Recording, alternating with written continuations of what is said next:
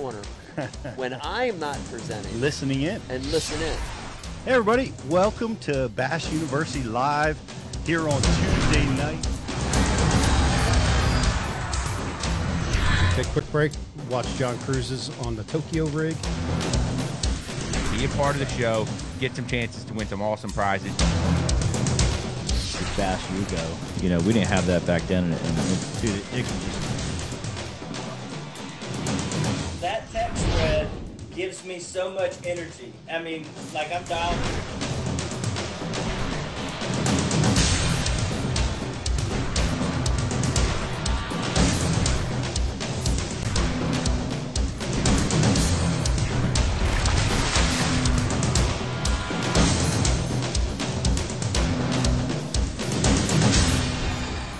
Ooh, I love it. Way to watch for my signals, Pete. And you're live. It's harder to see my signals when I'm doing it from this phone, but it's good to be here with you guys tonight. We got another Bash University Live tonight. Really excited about tonight's show. We're gonna be doing some really cool stuff. We're gonna have a Bash University roundtable, and we're gonna be talking to all the guys on Bash University about where we're catching, what we're doing, and we're gonna be talking to you guys. So we want you guys to bring your questions. What do you guys want to talk about? What is the winter fishing in your area right now? What are you most looking forward to coming up in this spring? Let's hear it, man. Let's hear what you're getting ready for.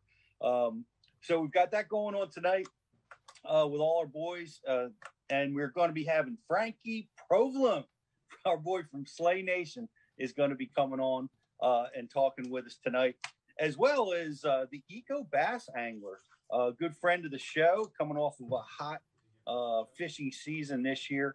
We're going to be having our buddy Craig Duran come on and talk with us. So it's going to be a great show. Guys, hang out with us. We got all kinds of cool prizes and things that we're going to be giving away and doing here on tonight's show. And I just want to give a shout out to all the boys. Sorry I missed the signal, BTC. I missed you, but it's good to be here. Oh, Pete, I was not surprised that you missed that signal. Because it was so subtle and hard to detect. Pete. 5 seconds, 4, 3, Pete. All right. Prison rules it is. That's right. Well, we got it. And I appreciate you. Appreciate you getting us up and running. And Riz, what's going on, man? I haven't seen you for like a whole day. I know it's. He said, "I miss your face." Yeah, it's been. It seems like it's been forever, Pete. Great day yesterday down there on the Chesapeake for us, filming some awesome new Bash UTV content that'll be hitting the airwaves here very soon. It's gonna be a good one, guys. If you're local to this area, it's gonna be one that you're going to want to watch. It's a popular technique. The blade bait dominates certain times of the year, and we dove into that topic exactly yesterday. So stay tuned to see that one on Bash UTV. It's going to be hitting the editing suite here pretty soon. So stay tuned for that. As always, guys, we got 3 new videos dropping a week for you on Bash UTV, in addition to our over 900 videos on Bash UTV that you get full access to as a member of the program. If you're not, right now is a great time to get signed up for Bash UTV. Get 6 months for only $49.99 during our Cyber Monday deal, which we actually extended out another week after Cyber Monday was over because it was so successful and people are signing up for BUTV, and we're looking to grow this bass fishing family. So, guys, head over to bashu.tv, get signed up. That's how you can interact with us on tonight's show. We're going to be giving away a grand prize at the end of the show tonight. It's a $150 prize pack to TH Marine. There's a G-Force Cull System, G-Juice, TH Marine Wave Away, Troll Jacket, you name it, it's in there. Guys, so get signed up. You're going to have a chance to win that at the end of tonight's show. If you're watching over there on Facebook, we got a prize pack for you, too. That's a $50 sponsor pack. All you got to do is like and share tonight's feed over there on the Facebook airwaves, and you'll be entered in for a chance to win that, in addition to 2 Gills Gear gift cards that we'll be giving away during tonight's show to 2 lucky subscribers that ask us questions during the show that we decide to use. So, guys, it's a great time to get signed up. If you're not already a BUTV member, now's the time. 6 months for $50. Absolutely. Nicely done, Rich. And look forward to you stepping into your new role. We need to talk about that a little bit tonight. Riz was behind the camera looking very comfortable as a videographer. But we'll talk a little bit about that, what that experience was like, because you looked good doing it. But it's good to have you with us. I see JK's over there zooming in from Georgia. How are you, buddy? Oh, man, wonderful. Cannot wait to talk, at least a little bit of vertical fishing. It's that time of year. I know I've been thinking about it. I know a lot of the guys back home here, we've started our team derby season as soon as it pretty much ended, and had a fun event this weekend. And I may or may not have caught a nice bass or two vertically this weekend.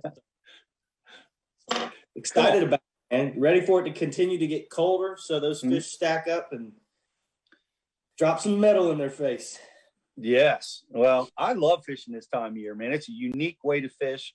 And, fishing vertically for them is really an effective way because it's so cold. The fish are all grouped up. They're ganged up under the shad, the bait, herring, whatever you're fishing around. Mm-hmm. And that repetitive drop and lift, it just, it can aggravate fish into biting when sometimes it's the only way you can catch them. So, right. We're going to be talking about that, and we're going to talking about some experiences. Man, I've had some wonderful experiences down in your part of the country this time of year, catching big numbers of fish deep vertically. And we've got Alex with us, hanging out on YouTube, stalking all the social media. Alex, good to have you with us, buddy. Yeah, I'm excited to be here, Pete. I'm especially excited to hear about the vertical fishing, and especially without the use of a forward-facing sonar. We know that's so popular for everyone, but not everybody's got the fancy stuff on their boat. So for the folks in the ice age of 2D sonar, I'm excited to learn a little about how I can drop on those fish out there. Dude, don't call us ice age, man. Yeah. I love my 2D sonar, man. I'm married to it. I would not be able to survive without that. Same. It's so comfortable for me, and it's funny because I know, I like the down imaging, and of course I live on the side imaging stuff when I'm practicing, and there's so much that I've adapted into my game, but every single moment of every single fishing day, I've got a screen with 2D on that I'm looking at for bottom hardness, depth, bait. That's where my eyes are gravitate to. You know what's interesting? I had to learn the 360, and 360 is one of the most amazing tools, the Humminbird 360.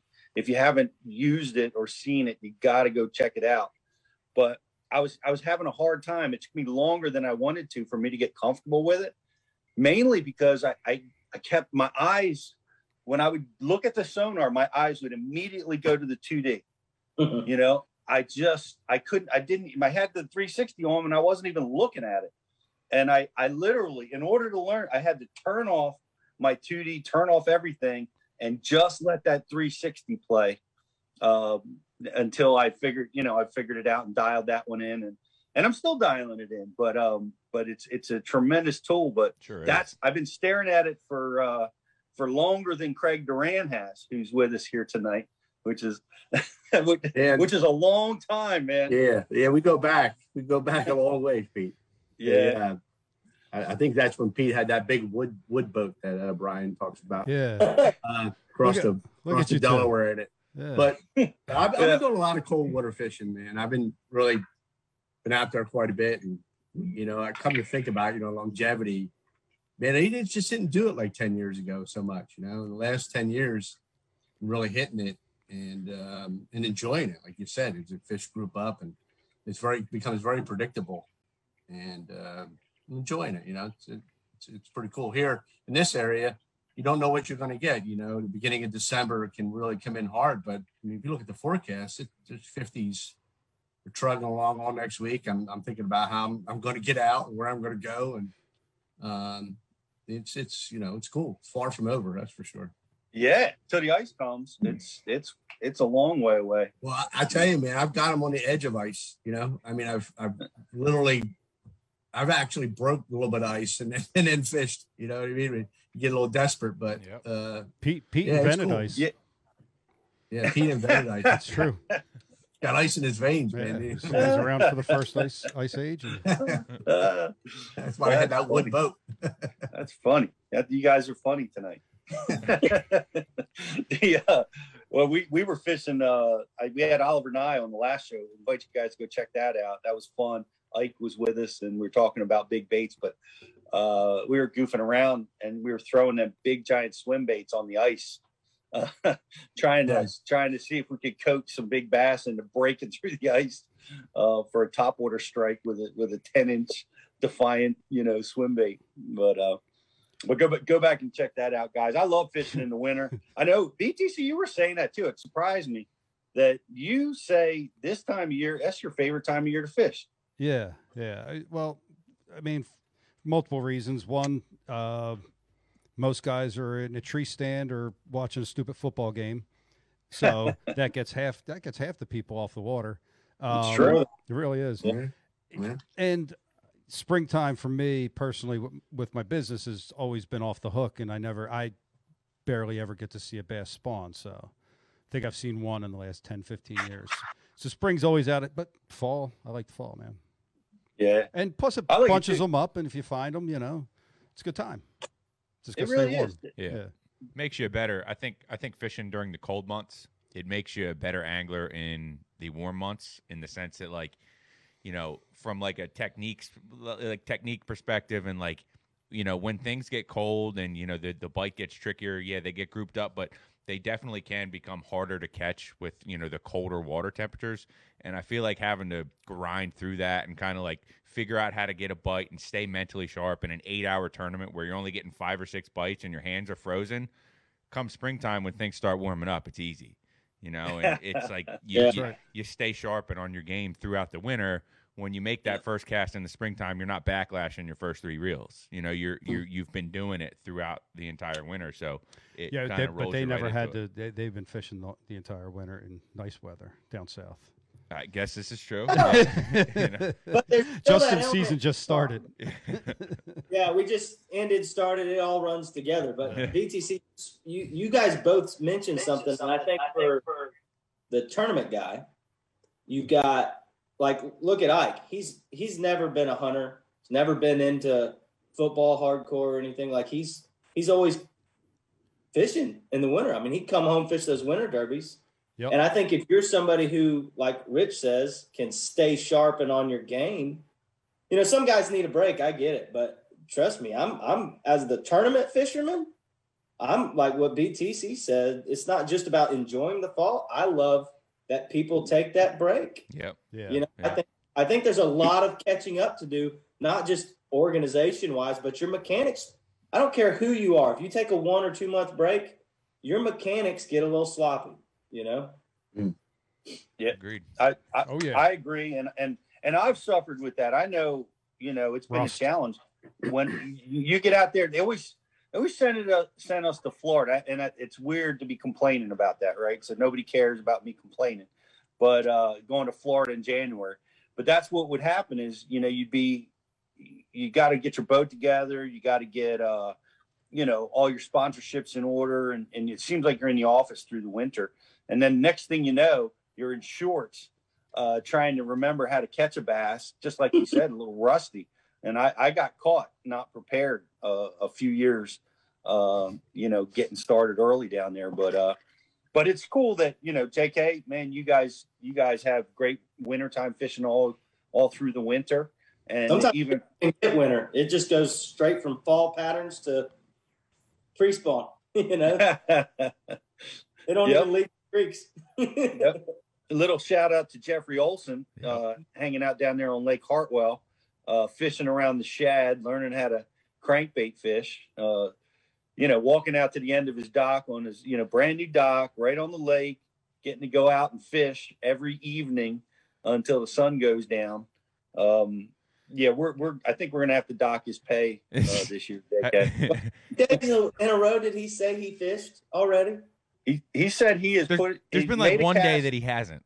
Like, that's it. Only one that he hasn't fished. So he said 60 days in a row he's gone out and at least made a cast. Oh, I believe it too, because when you walk down on his dock, it's like a fishing rod cemetery. There's just broken rods laying everywhere, every direction. There's rods with broken tips, shattered in the middle, and then you get on the boat with him, and he's got rods laying in every single direction Like as he's pickup sticks. going in and out of those docks. And I'm like, okay, this makes sense now. Like somebody dumped a box of spaghetti in a bowl. Yeah, pretty much. That's funny. Love it. That's got to be his plan. Jeff's. I mean, he doesn't really need an excuse to buy new stuff, but he's. I guess that's a reason. If he breaks all his rods, he has to buy new ones. That's exactly right, Pete. Thing. It kills me when people get mad because they broke a rod. I'm like, now you get to have a new one. Yeah. Right? You'd never get a new one if you didn't break a rod. Yeah, that's right. Don't listen, Jeff. Stop. Stop with the purchases. But that's got to be awesome. I'm so pleased that he's got that place down there. And matter of fact, because he's down there and our production offices have moved down there, you guys are going to be doing some filming this week, JK. What's going on? Second film trip. We filmed with Brandon Cobb, and we'll talk about that seminar tonight, that we released today. But we got some great, I think 4 with him on that shoot. And then this week we're going to film with Jared Lintner, who is just transplanted from California to Georgia. And so we're going to everybody's meeting in the middle, and we'll be filming at one of the lakes in Georgia and getting some awesome new content for Bass U TV, specifically geared for you guys. Listen, you guys said you wanted it, and we're giving it to you. We got some awesome content for wintertime fishing coming up these next couple months, specifically of the on-water products. So excited, really excited to get that out on Bass U TV for our guys. Yeah, we love Jared Lintner. Everybody loves him. All of our students do, and glad to have you on the East Coast, sort of, almost. Kind of, yeah. I guess that counts. Yes. Yeah, Georgia has a little piece of the East Coast, doesn't it? Piece of the coast for sure. Yep. Well, it's good. It's good to have them. I know Tackle Warehouse. We love Tackle Warehouse, and they've got a new facility in Georgia. And Jared's coming out to support that, and that's going to be great for all of us that love to shop at Tackle Warehouse.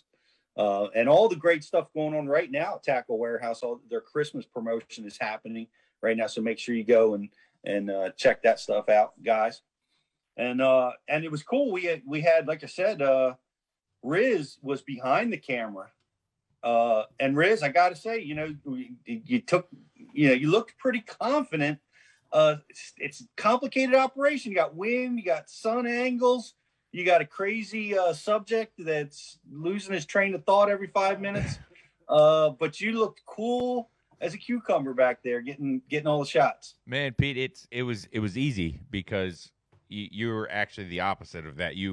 It's so obvious that you've done this a time or two because you start your thought and you complete it. So it's makes it easy to film a guy that's been filmed that many times. But yeah, it was exciting to get out there and use the new camera that Jeff purchased and. No, but in all seriousness, no, I got to give a shout out to our guy Jeff that we were just busting on a bit there. He over the last 6 months, calendar year maybe, has really spent a lot of time, a lot of his own time, coaching me up and teaching me the process of editing and film and production, and walking me through A to Z, holding my hand through the whole process, and I'm starting to feel pretty good with it. So, Jeff, if you're listening, I appreciate you, buddy. It's been an exciting journey learning all this. Not to say that it's been easy, but it's been pretty awesome, and I'm excited to get out there and do some more filming in this year of 2022. Hopefully, down south all winter long. So. Oh, you're grounded right here, Rich. They have Bass and Hawaii. They have Bass and Hawaii. Yeah. You better get some ice fishing parkas because we're gonna put you to it. Yeah, buddy. I'll have to hit up the Ice Force. Use our discount, guys. Which, by the way, I didn't mention when I was talking about all of the awesome stuff we have going on at BUTV right now, guys. If you're not signed up, just one more reason to get signed up. is the member benefits that you get as a Bash University TV subscriber. Our pro member benefits include up to 40% off with all of the companies we work with. That's companies like Missile Baits, Gills Gear, Empire Covers, Flambeau, many, many more. Guys, just one more reason to get signed up for BUTV. We're hooking you up with discounts to all the companies that we work with. Absolutely. And we're always bringing more. We had a great Tackle Warehouse sale last year for all you guys, and you can look for us to bring that again coming soon here in the spring of 2022. Yeah, we had a Tackle Warehouse discount, Pete. Say again? We had a Tackle Warehouse discount. Yes, we did. That's what I'm saying. Yep. That's what I'm saying. That's what I'm saying. Yeah. we had a nice 15% off discount for Tackle Warehouse just for our subscribers. And we're going to bring stuff. We're constantly working to bring stuff like that to you guys. And I also want to welcome Hobie Sunglasses to the Bash University crew.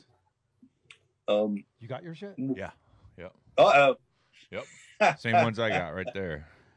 Dude, these are sweet. They These are. yellow- They're really legit. They're nice. I had a pair. I love them. They flew off my face on Mike's boat. Huh. Yeah.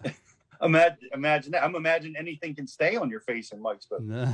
No, I'm on the. Well, we had 4 people on there. We were entertaining somebody, and of course that doesn't mean he could go any slower. Nah.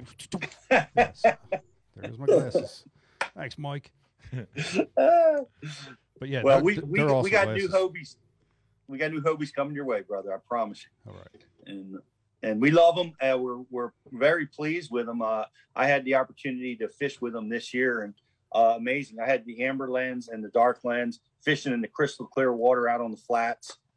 Just amazing the additional depth penetration that you get.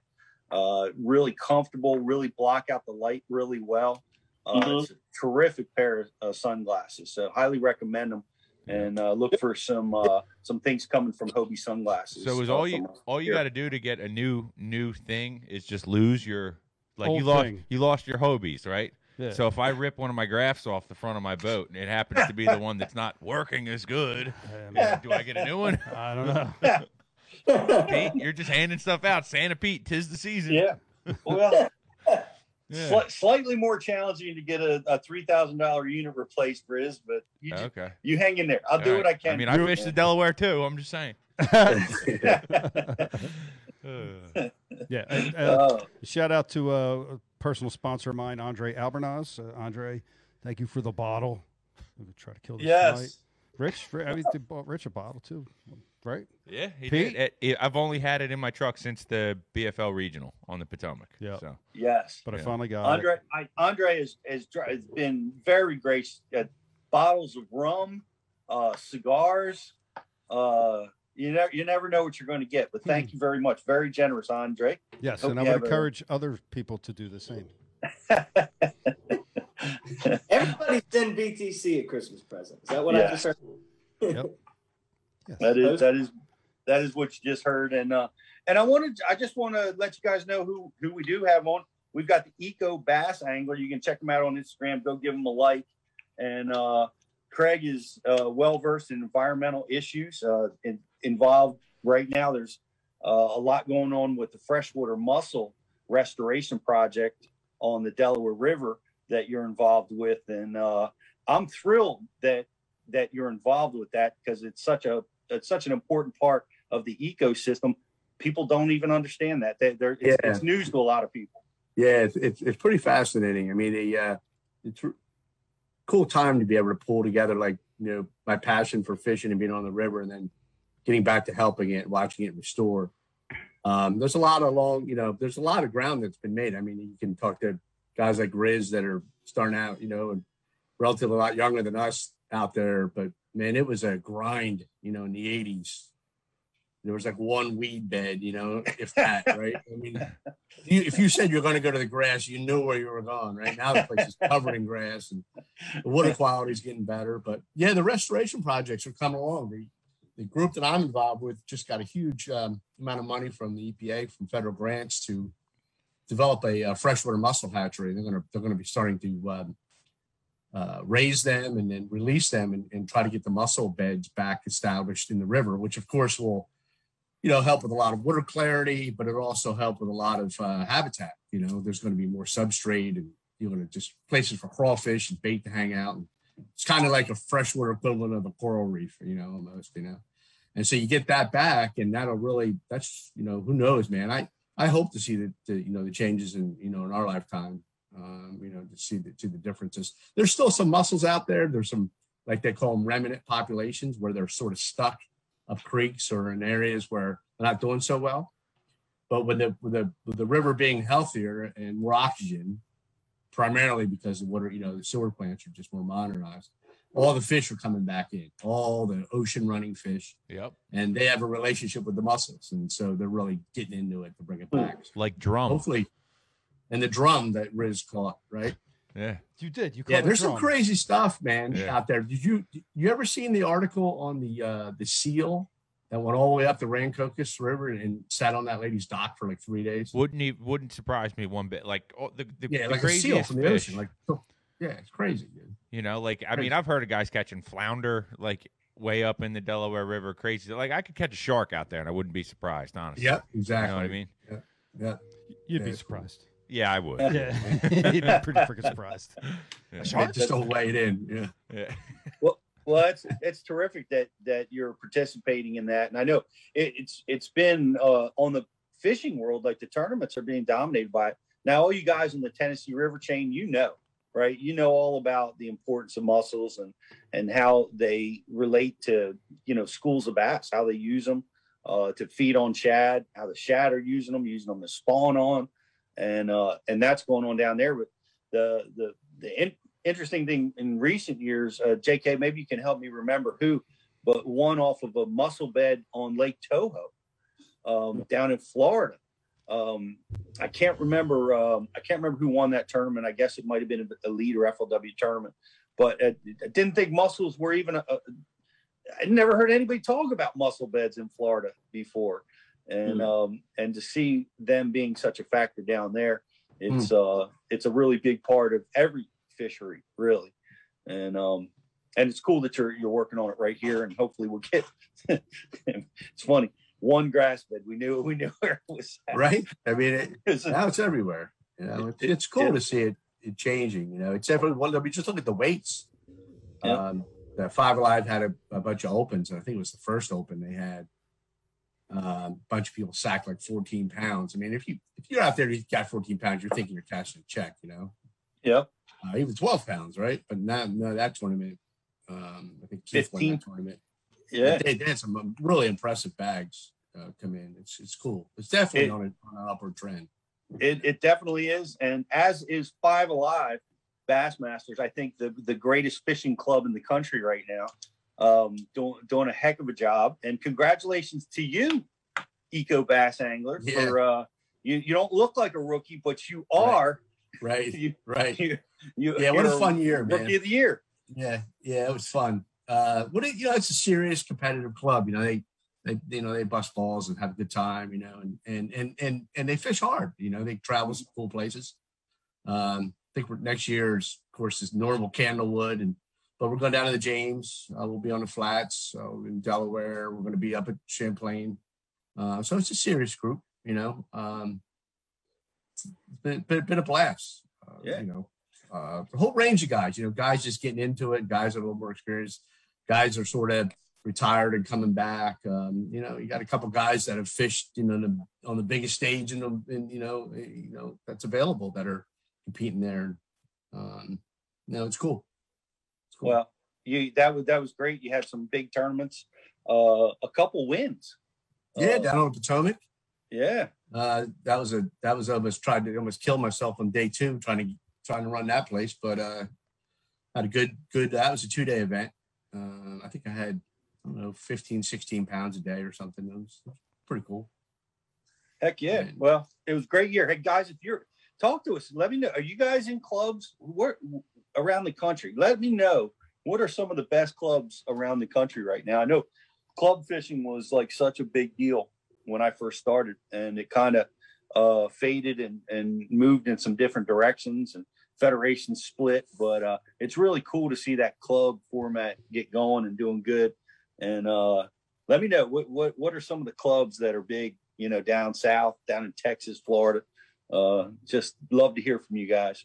Yeah, we got a very active message board tonight, Pete. If you want to start rolling into some questions, I got one here that I can queue up.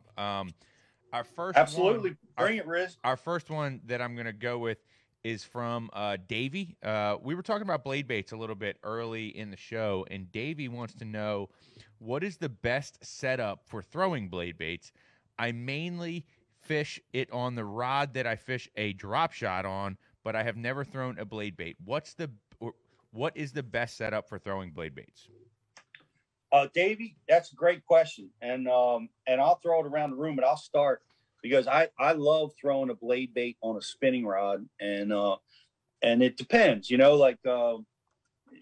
really depends. Once you start, like, this is a 3/4 ounce blade bait, and they get bigger than this. Buddy Gross is throwing ounce and a half. He teaches us how to do that. Even bigger, they're like 2 or 3 ounces. They're radical ledge fishing in different seasons. But when I'm in the cold water season, I typically stick to these 3/4, half ounce, and a 1/4 ounce. And when I'm dealing with a half ounce and a 1/4 ounce bait, man, it's a spinning rod, and my setup is the same. I use a 7.5 foot medium action. It's a little bit more beefy than a drop shot rod. And I use the 7.5 foot. I can make long casts, and I do a lot of underhand flipping and pitching with it. And that allows me to get some good distance and get the bait where I need to. But it's a Cashin 7.5 foot rod. I use a 3,000 spinning reel in this application, or can be 4,000, but I typically use a 3,000 because it's lighter weight. It's in my hand all day, less rod fatigue. I'm using 10-pound Gamma Edge Torque with 12-pound it's 10-pound torque, and it's 12-pound Gamma Edge fluorocarbon. Yeah, and so I got the fluorocarbon leader. Love the fluorocarbon leader because the braid. I would go straight braid a lot, but the braid can get impaled on the trebles, and it makes it really difficult to work with. A lot of times, the leader is important to me. It keeps me from tangling amongst the hooks as much. And a lot of times I'm fishing these baits in clear water situations. So I really think that leader helps. I think that line visibility is a factor. For me, it is definitely. So that's my setup. I'm using a spinning rod 90% of the time. Here's one of the other things. And when I was doing, I given a seminar on this. I did an on-water deal with Riz just yesterday. And as I was teaching, I realized one of the most important things in using a spinning rod with this application is its ability to free spool. You can throw line out so fast when you make that initial cast. And if you're dealing in water that's 10 feet or deeper with bait casting, you're going to have to strip and peel and try to get that bait down to fall where you want it to. But with spinning, it's super easy, especially with 10-pound braid. It's just going to fly off the spool, and it's going to fall exactly where you cast it. So that's one of the big, the big proponents of fishing on spinning gear. So when I get in a heavier situation, sometimes I'll go to bait casters, the 3/4 ounce, but halves and 1/4 ounce, I'm a spinning rod guy. What do you guys fish this bait? What's the gear you guys use? Yeah, Pete, I fish it.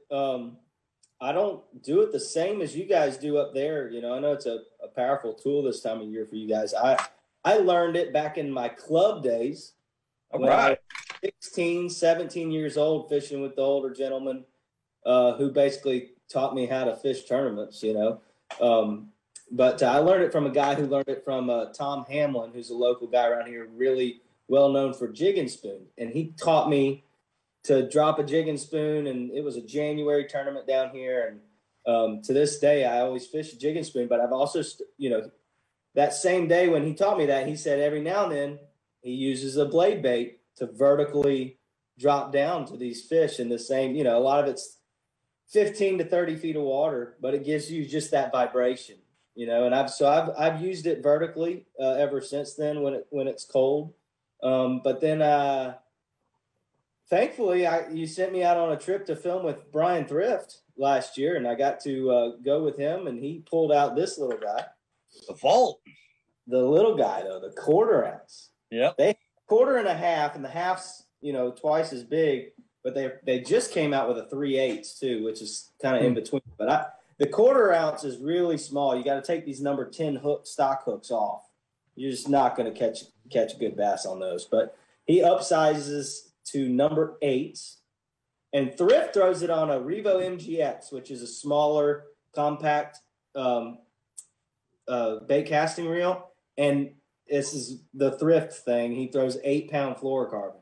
I can hardly make peace with throwing 8-pound fluorocarbon on a bait caster, but he does it. I know a lot of guys do. He does it with his little underspins and stuff, and he does that. But I'm like you, Pete. I go to the school of Pete with my setup. I want a long spinning rod with that braid to leader.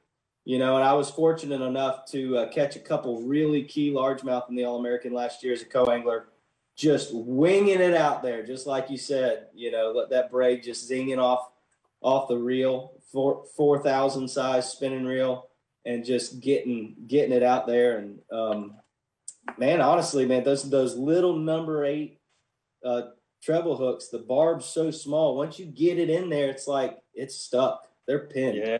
That 1/4 ounce size, and I like throwing the half too. Well, check it out, guys. It's Blade Baits and Tiny Bait Fish.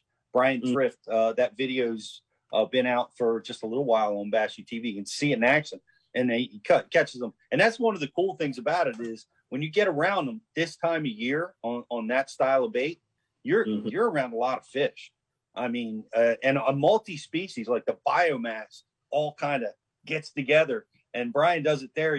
What's he catching? White bass or white perch and bass and crappie, and it's just like every other cast you're pulling in a fish, and that's what makes it so cool. But it takes a little getting used to. But you're in the spinning rod too. I know Riz, what are you fishing on? I know you and your boys have been experimenting with some different rigging for this with some heavier gear. Yeah, so I mean it's the double-edged sword with these blade baits is you're going to snag fish sometimes, inadvertently when you're fishing them the way that we do around here on pilings and kind of, flip into targets and jigging them more vertically. I've done both. I've done the bait casting rod and the spinning rod. But lately for the last couple of years, and it's not a foolproof method, but for the last couple of years, I've been doing more on the bait casting setup with the heavier blade, 3/4 ounce blade, even though, we're fishing relatively shallow, and really upsizing the line to like 17, 20-pound fluorocarbon. And, we're not babying them. You upsize your hooks a little bit, and with that heavier line, heavier rod, when you get that hook in them, you can kind of bully them up to the boat a little bit. And in a situation where you have a net guy, you can afford that a little bit more than if you're going to have to handle the fish yourself and have to deal with a really hot fish with treble hooks all over his face or in his belly or whatever. So that's kind of been the deal. But I think for the smaller size blade baits to really be accurate, I think the spinning gear is probably a better technique to use those 1/4 ounce size baits and really be able to place them a little bit better.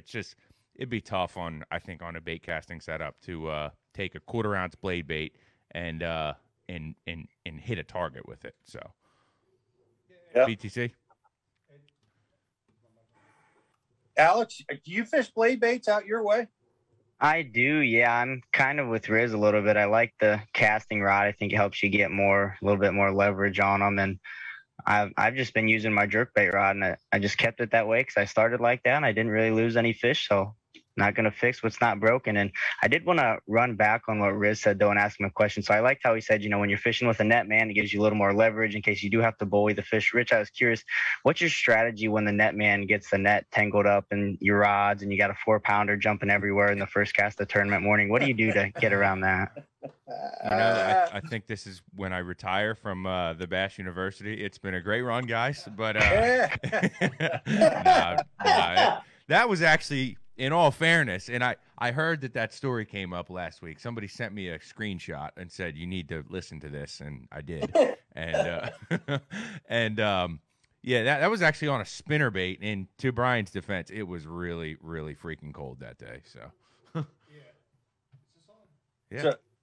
So Brian, what are you saying? Brian like stabbed at your fish or couldn't get the net there in time, and you guys lost. Pete, the listen, tournament? Pete, we don't know how it happened. Okay, I was in the back of the boat, and he's in the front of the boat, and we don't know. But that's not the point. Alex, and I want to give Alex a shout out. I just want everybody out there in the YouTube, especially YouTube guys. You guys know Alex. Alex did not make it on Smallmouth Crush last night because he knew he had to be on Bass University tonight. So, round of applause to Alex. It was a wise decision. He knows where the money's at. It's the Bass University. Wise choice, my friend. Hey, we love Smallmouth Crush. Don't be hating on them too bad. Hey, listen, it's my story, Pete. I'll end it the way I want to end it. Okay. Fair enough. You ain't gonna bully me on this show. All All right, right. go right back to the controls. So back to blade bait. You're talking about Alex. You said you throw it on a casting rod, your jerkbait rod, up to a half ounce. You're not throwing anything heavier than that, right? Nope. And, kind of like Pete said, with the longer rod, you can get it longer distances. I have no issue just launching that thing to the bottom of my spool with a medium power rod and a half ounce. I mean, they're little bullets. There's not too much to stop them from getting hung up in the wind. So they just fly, and I haven't had any issues with it. So, yeah, just half ounce, and they fly. Yeah, I got to remind Pete and Rich that you guys and we are the only ones that are throwing a blade bait at pilings, pitching them 5 feet to pilings that are in 5 foot of water. Right. The rest of the world, I mean, I don't know anywhere else where the blade bait fishes like that but the Chesapeake. Everybody else we're casting to open water, gravel, wintering fish. Craig, you ever mess with that on the river, on the Delaware? For sure. Yeah, I can go back to like the Dredge Harbor days where they would stack up on those pylons, and you'd bring the bass up, and it would have mud on its bottom scales, sitting on the bottom, 2 foot of water. Back then, it was always like Silver Buddy, on a spinning rod. Change the hooks out. I mean, I still got a bunch of them, Silver Buddy, and they were definitely relate to it that way. Well, very, very I can tell you, I have now pilings. I've caught them off of floating docks before on certain bodies of water down south. Grand Lake was one where I was able to trigger some strikes. I have very limited experience there, but I did it there, and I've caught them down in Florida, offshore. It's a tremendous tool, but you're basically fishing around the shad, not so much around the structure. It is really unique. I can't believe it's the only place in the world that it happens like this, BTC, but it's really cool experience. As a matter of fact, I was out Friday, and giants, just the big dinosaurs coming up in the bay, eating the blade baits.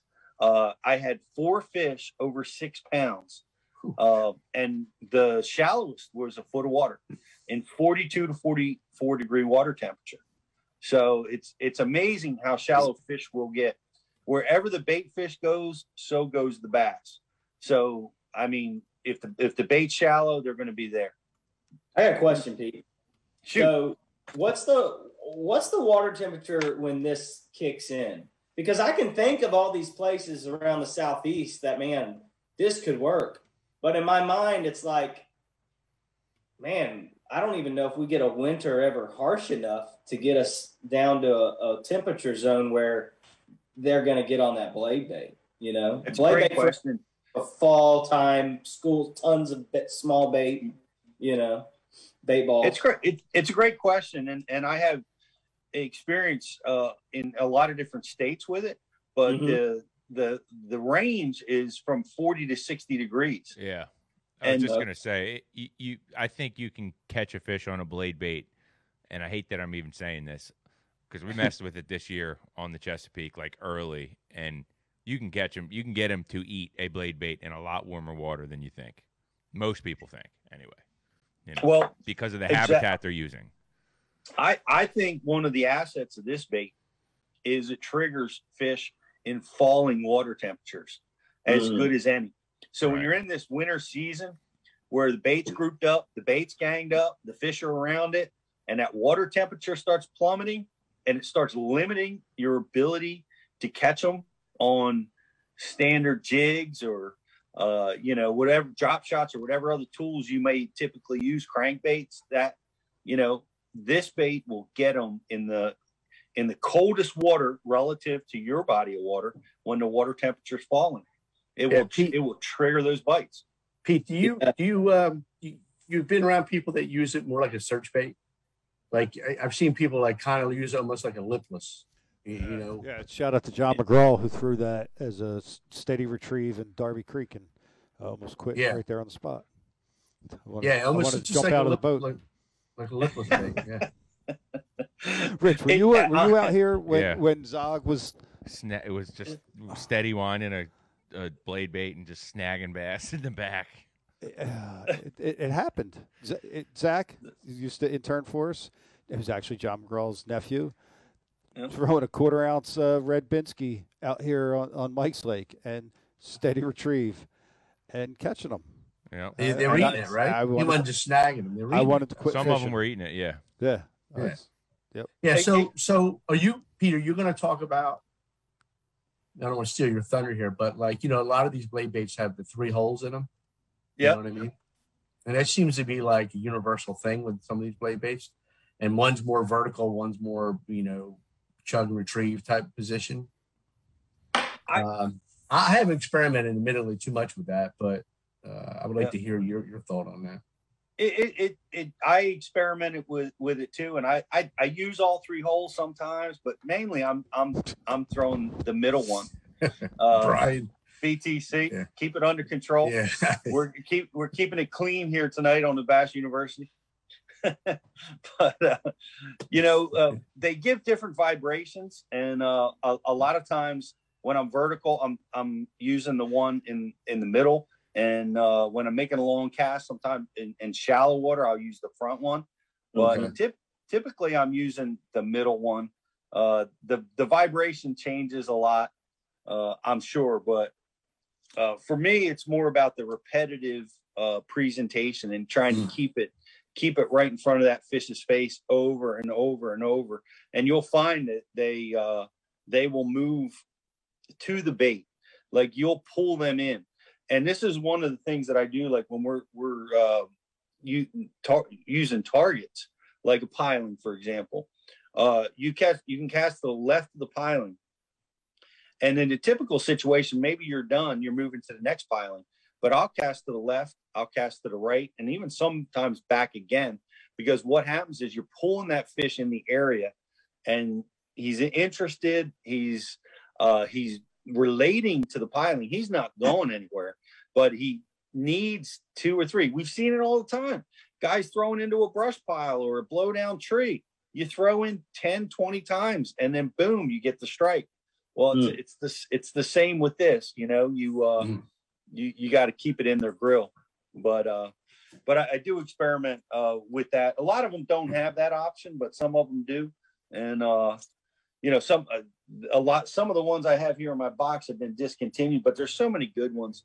Molex, I want to give a shout out to Molex. They make such an excellent blade bait that can really trigger strikes. And I tell you, one of the things I do, Riz, and I want to get back to another IM question because we've danced on this question for like a half an hour, but it was a great question, Dave. But the Molex and a lot of other baits cut the front hook off to be able to get through the habitat a lot better. And I want you to go. You got the video that I filmed with Rich yesterday. I show how I get them off the habitat, and it's a very, very simple technique using the weight of the bait to release the hooks from the wood and the pilings or whatever you're hung up on. And you got to watch that video. I can describe it to you. It's just a series of repetitive twitches with slack in the line, and it lets the bait drop against the hooks and it falls off. And it'll save you a pile of money. But these baits are in the bottom, man. Whatever's down there, rocks, fishing line, wood, crab traps. We have that around our way. it's going to find it. It's going to hang up on it. So try not to set the hook into that, and take your time, and you'll be able to get these baits out. Pete, I got a question from a buddy of ours, Bob Soley. Wanted to know, of the three, which hole is your favorite? Brian can't resist. He can't resist. I'm trying, Brian. The people want to know. Gotta work with us here. The people want to know. The people want to know what's your. I'm the middle hole. I feel my face getting flushed with that question. So, Alex, what do you got? Yeah, for sure. We got a lot of good questions coming in on Facebook as well as YouTube. Several we already hit on, what hole you like to put it in on the blade bait side of it. And then another one that has been popping up a lot over on the YouTube is a little trick that Seth Feider mentioned on a BU seminar. A lot of guys wanting to know if you use the braid split ring like Seth does, and if so, what success have you had with it? And the question that I wanted to add on top of that is, if you're tying the braid split ring, what knot are you tying on that? Because obviously, first thing that would come into my mind, never having done it, is that braid really going to hold up when you got a 5-pounder swinging around on there? So, Pete, I was wondering if you had any experience with that. Man, and I'm going to say that I have very limited experience. I have a few baits that I've tied it. Seth ties it and showed us how to do it, and for the strategic part of this is it allows infinite rotation virtually of the treble hook, right? So if you get hooked up, there's no resistance. The treble hook can rotate 360 degrees. It can follow the fish. It can hold. And Zona Z talks about it on his show, but using it on crankbaits, anywhere you're using treble hooks, this is proven to be a better strike to catch ratio. It's something that's new to me, and I don't have a lot of experience with it. I'm experimenting with it now, honestly, which is good for me because it took me 5 years to throw the Senko. So it's only a couple years, and I'm already experimenting with these baits with this. But got to check out Seth's tutorial on how to tie this knot, because it's really awesome how they do it, and I can't really advise you on it. Have any of you guys used that yet? I haven't messed with it. I've always stuck to just the standard split ring, but I'm sure it's very effective. JK? Yeah, I have. It's more than just the blade bait too. It's really, really good on those oversized Magnum crankbaits. Like really, really good. That's a good point, Justin, because another question that was asked on here is, if you're using that trick on a blade bait, why not a crankbait? Why not a big glide bait, something like that? Now, obviously, with a glide bait or a floating bait, you run the risk of messing up the balance of the bait. It might not suspend perfectly or whatever, but it could be an effective way to put an end to some landing issues if you're having those. Yeah, I'd say the jerk bait's a no-no, but everything else is fair game. I know.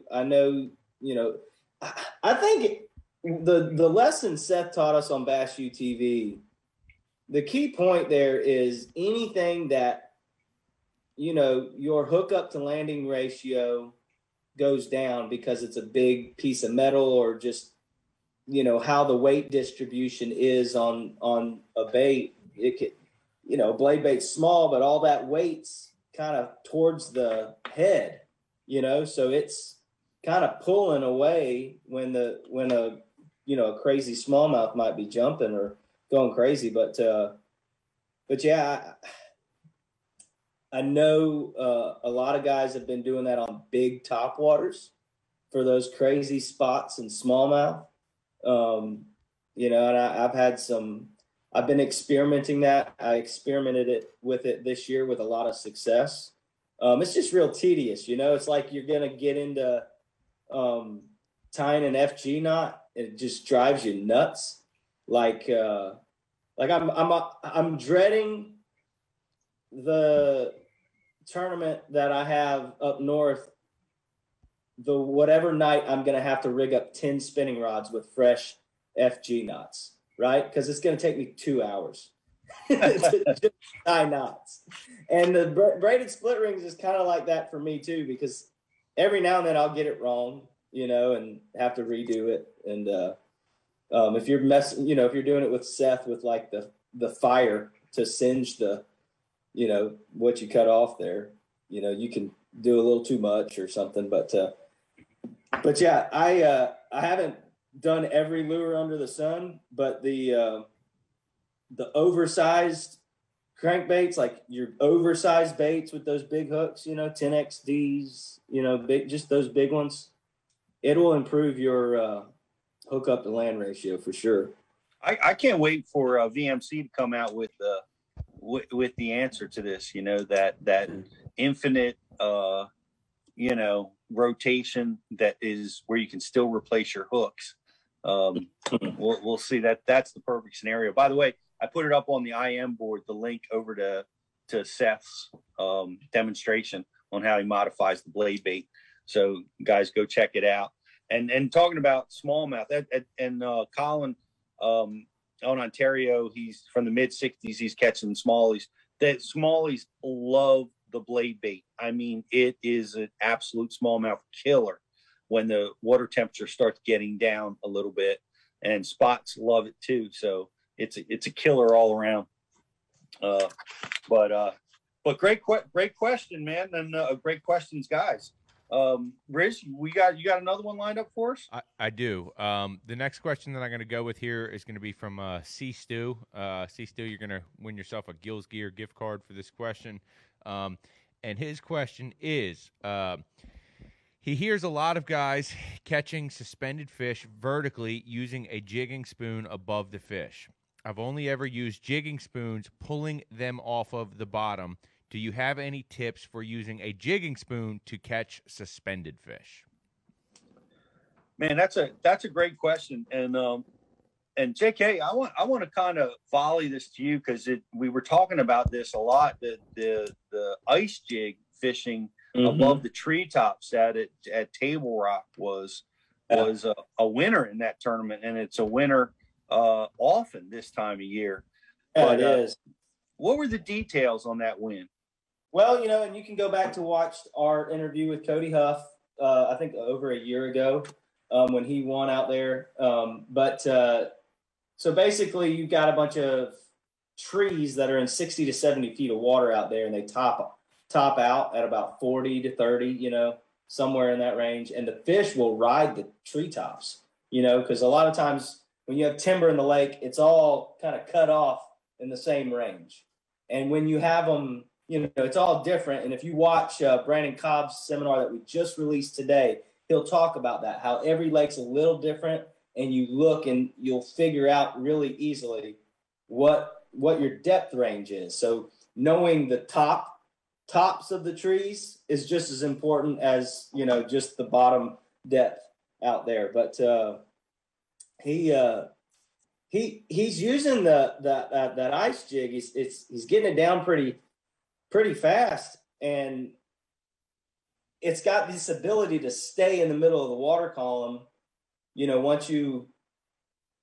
It's not like just going to stay like this, like a jigging spoon, right? Now it's going to plane out like this, and you can kind of pop it up, and it's almost like you get this jerk bait presentation in front of their faces, suspended.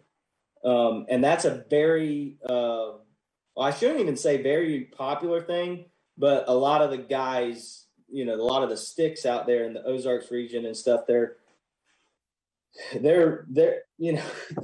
all over it, and that's how it's won. Now, with the jigging spoon, I still believe it's a powerful tool, and you'll see this in the video with Brandon Cobb for suspending fish, and that's with what Brandon calls power reeling it.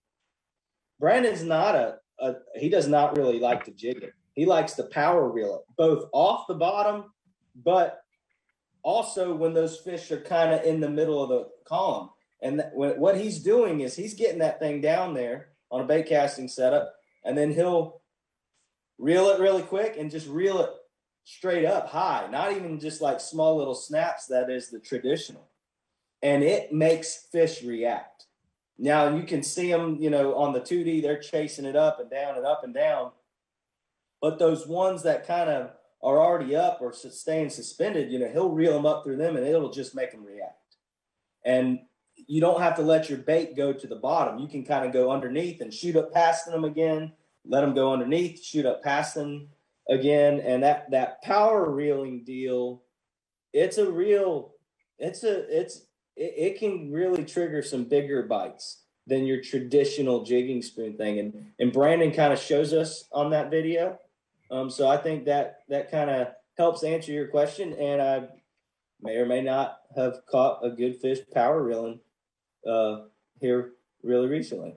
It's really fun when you're just going boop, boop, boop, boop, and your rod just goes straight from plane to bent over, man. It's fun.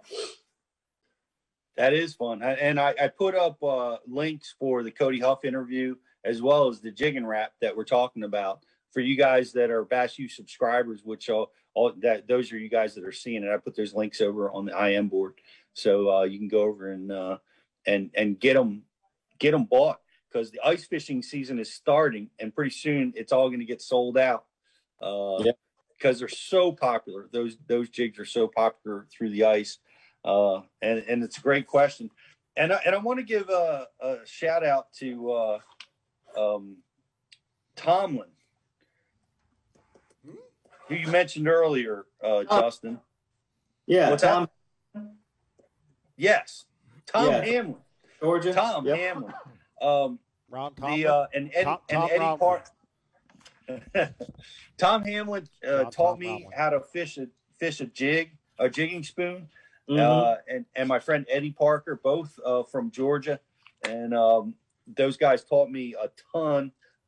Tom showed me how to fish down on Lake Russell in that deep vertical technique, fishing a jigging spoon. And cool. And it was amazing.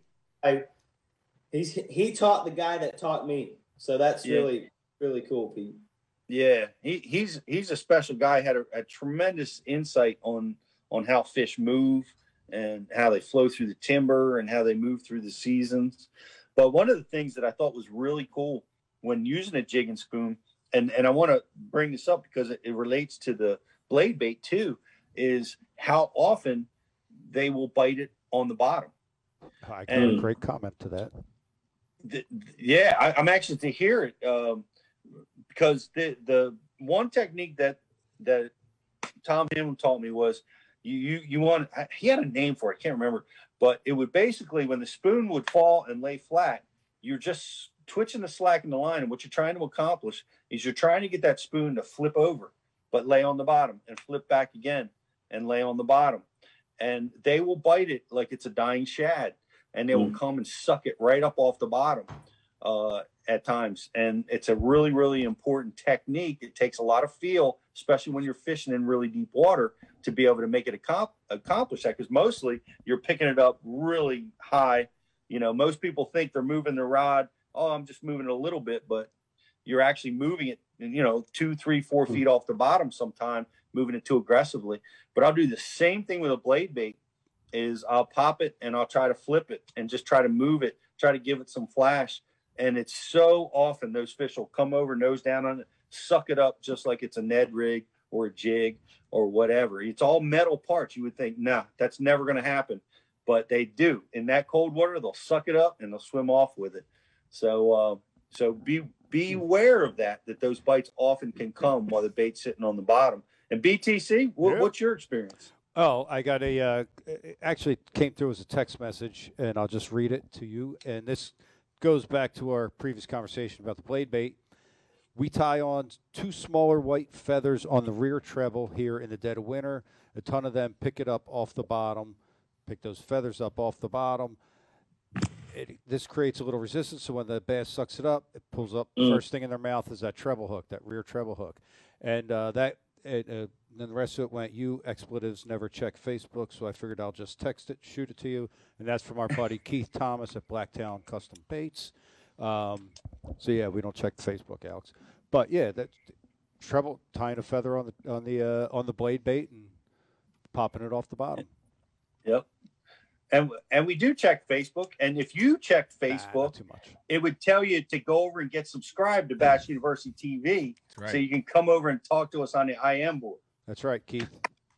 And Get we on got Facebook. and we Get got, over to the we got website. free trial for you guys. Get over and check it out. But we also got some amazing deals going on. If you guys are just tuning in, go check it out. We continued our Cyber Week, and it's $49.99 for a 6-month subscription to Bash University TV. It's an amazing deal, but it's truly going to help your fishing get to the next level.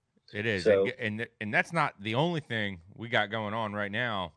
Is we also got some virtual seminars hitting the airwaves next week, guys. We sure and do. Guess what? If you are a Bash U TV subscriber, you are going to get your ticket for the virtual seminars next week to see guys like Jordan Lee, Matt Lee, Randy Howell for $1. $1. That's it. 99 cents is all we're charging you. If you are a Bash U TV subscriber, you can attend the virtual Zoom seminars next week. We're going to be shooting on day 1 with Jordan Lee, Matt Lee, Randy Howell.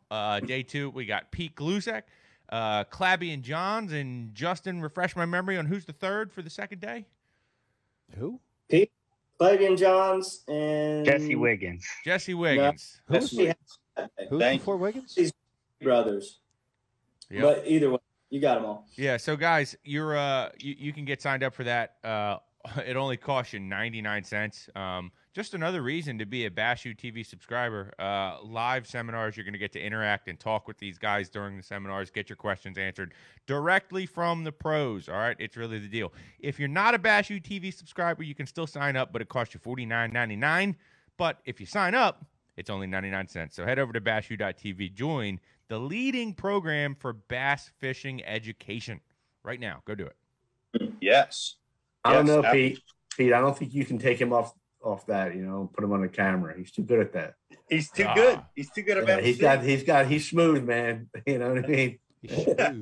how he just slid right into that promotion like it was, Yeah, it was pretty smooth. Well done, Riz, and it's absolutely true. And we've got these seminars. They're going on next week over to thebashuniversity.com.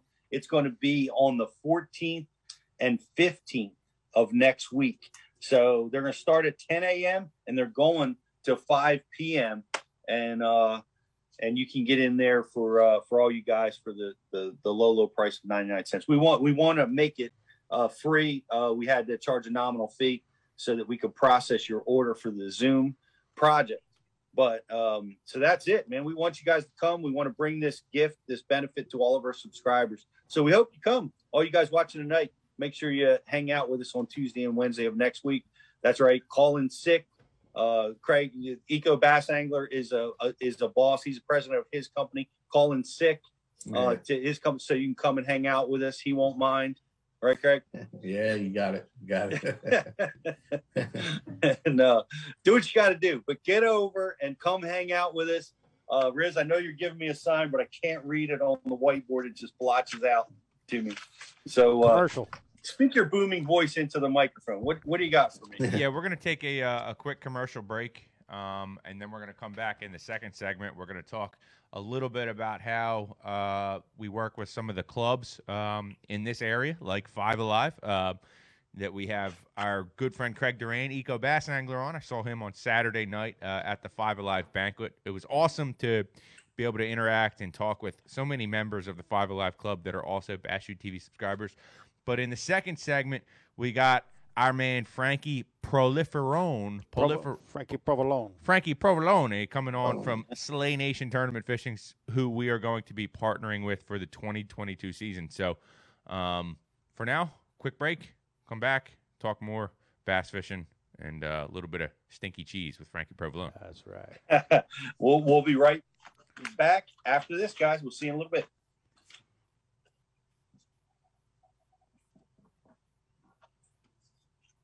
All right. Aquaview, the leader in underwater viewing technology.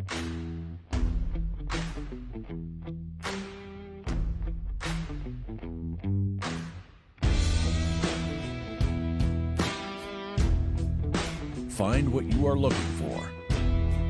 catch more fish, have more fun. Aquaview. Seeing is believing. Why do you love casting fishing rods? I'm truly losing less fish. Is the sensitivity of the rod. That they're made right here in North Carolina in the USA.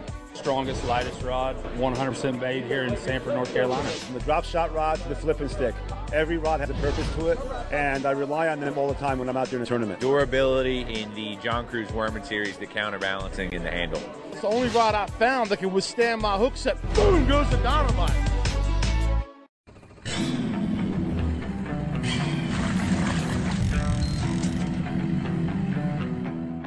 We're different.